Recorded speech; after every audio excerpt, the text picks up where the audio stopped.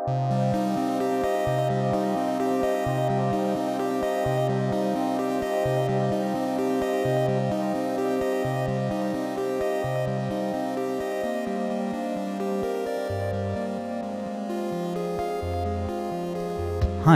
and welcome back to The Curious Case of Freedom.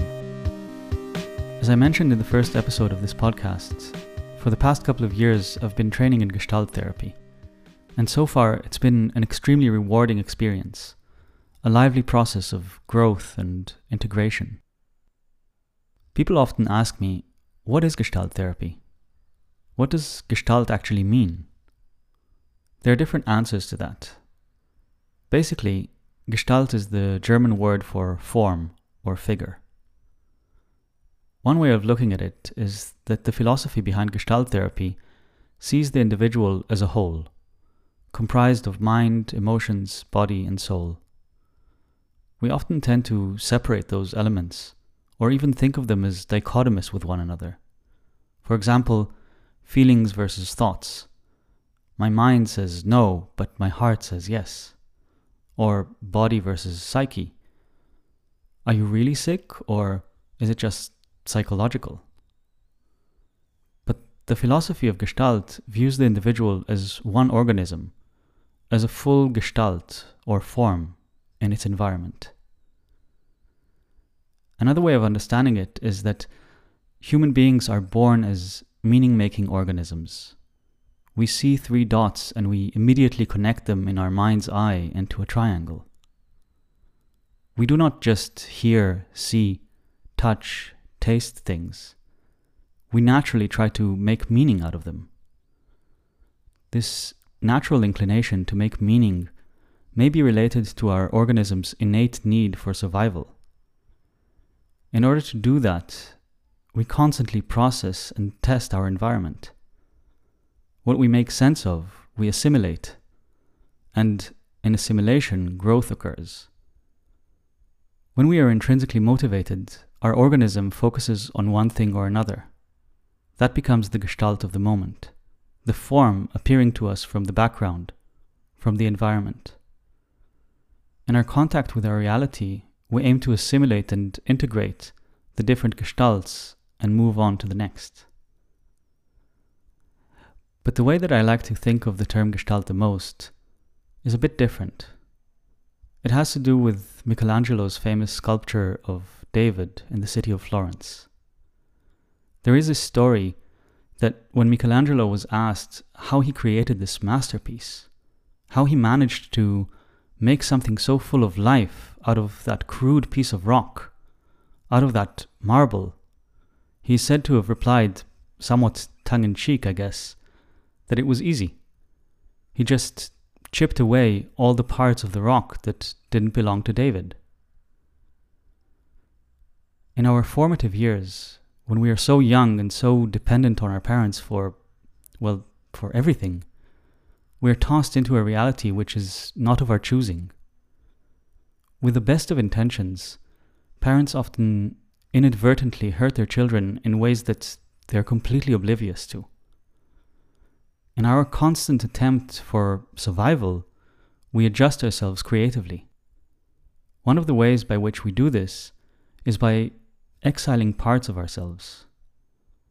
We internalize the voices of our parents as well as of our teachers with their moralistic judgment, with prohibitions and duties, with shoulds and ought-tos, with shame or guilt for our natural impulses and inclinations.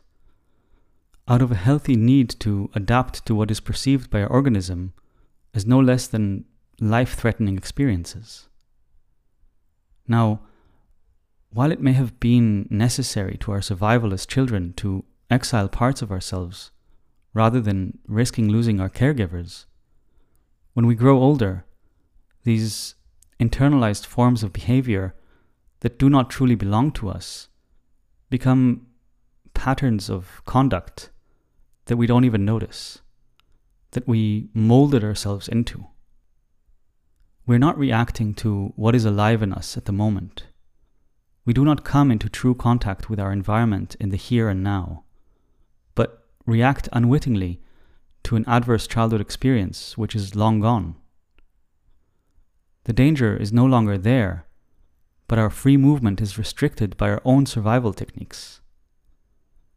However, those inherited beliefs and internalized shoulds and ought tos, guilt and shame, like that rock around us, can be chipped and chiseled away. We can learn to free ourselves and be lively, moving organisms.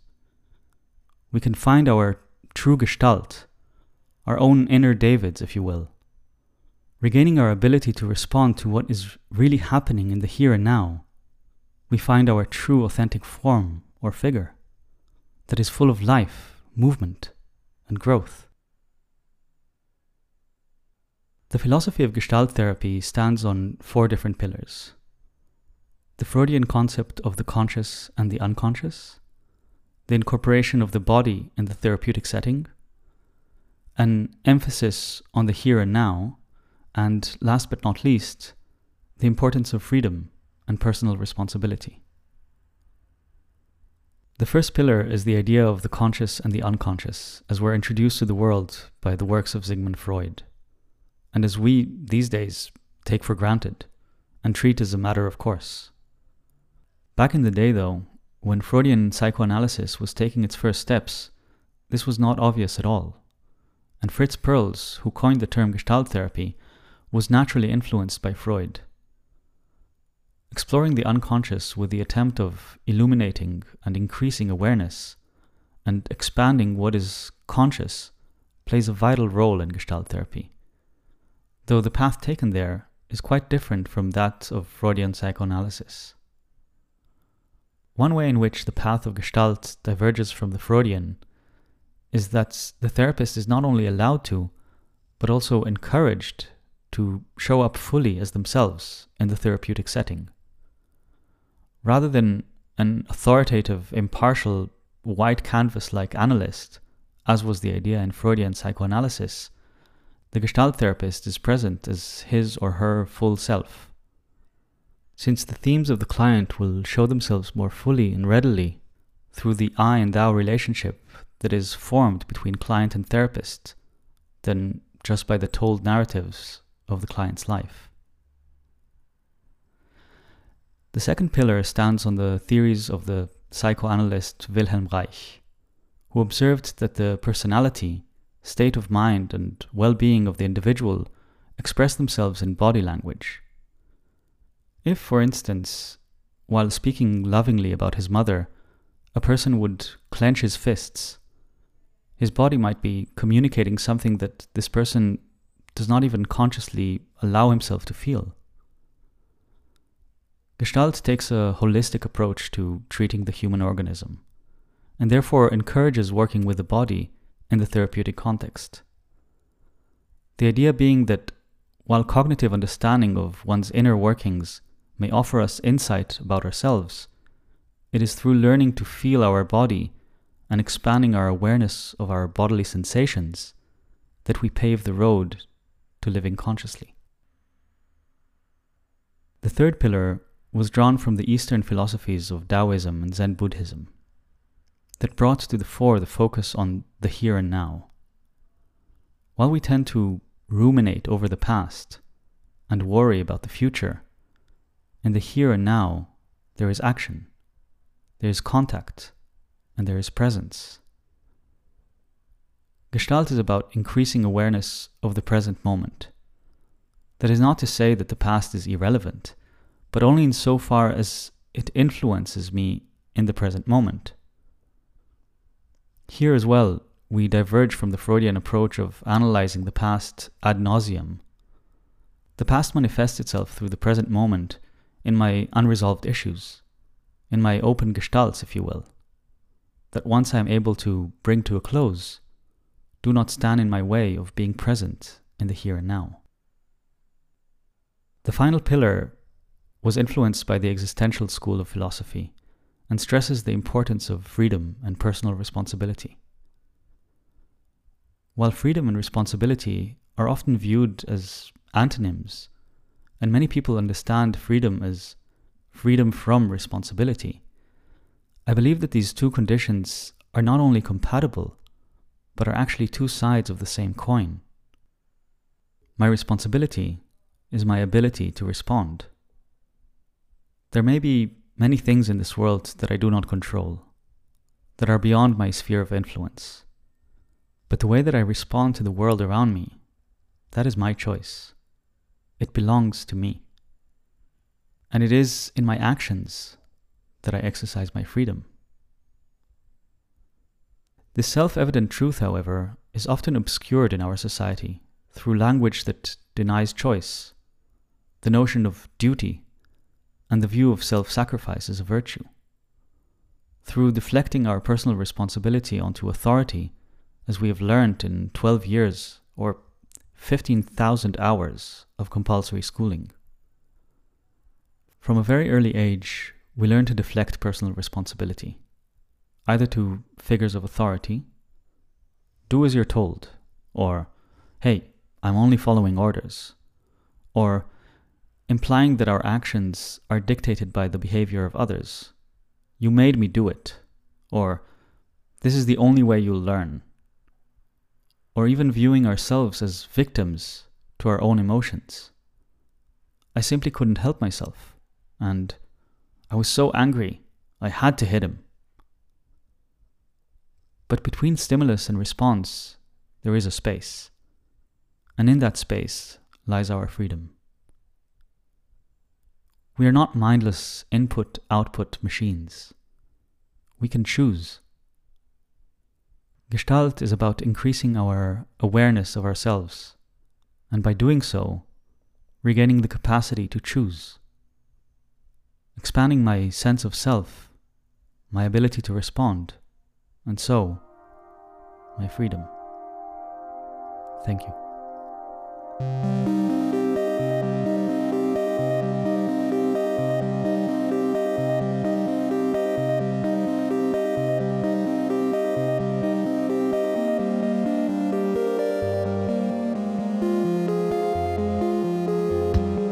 How on earth to proceed when your conviction requires me to act, and my conviction is that nobody's got the right to be forcing others to act,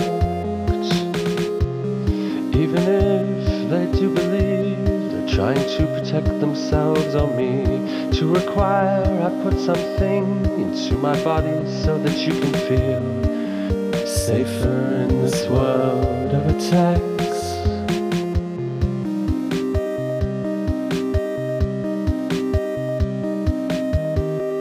When you cross these borders, it's the tallest of orders. When you cross these borders, it's the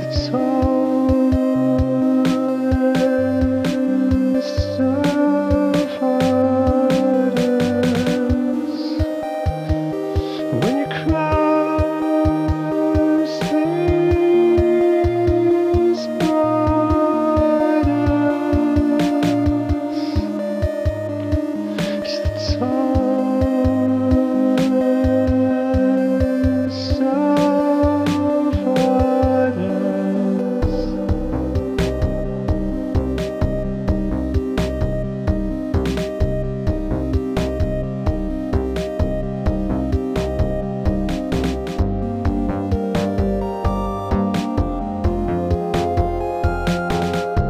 And so you shout and you scream words of affliction across at me, and act so violent and extreme, my legs shake like so many leaves, forcing me to retract.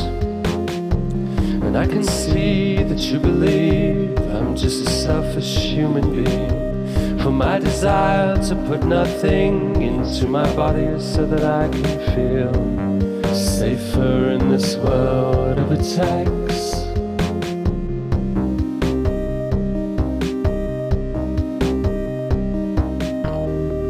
When you cry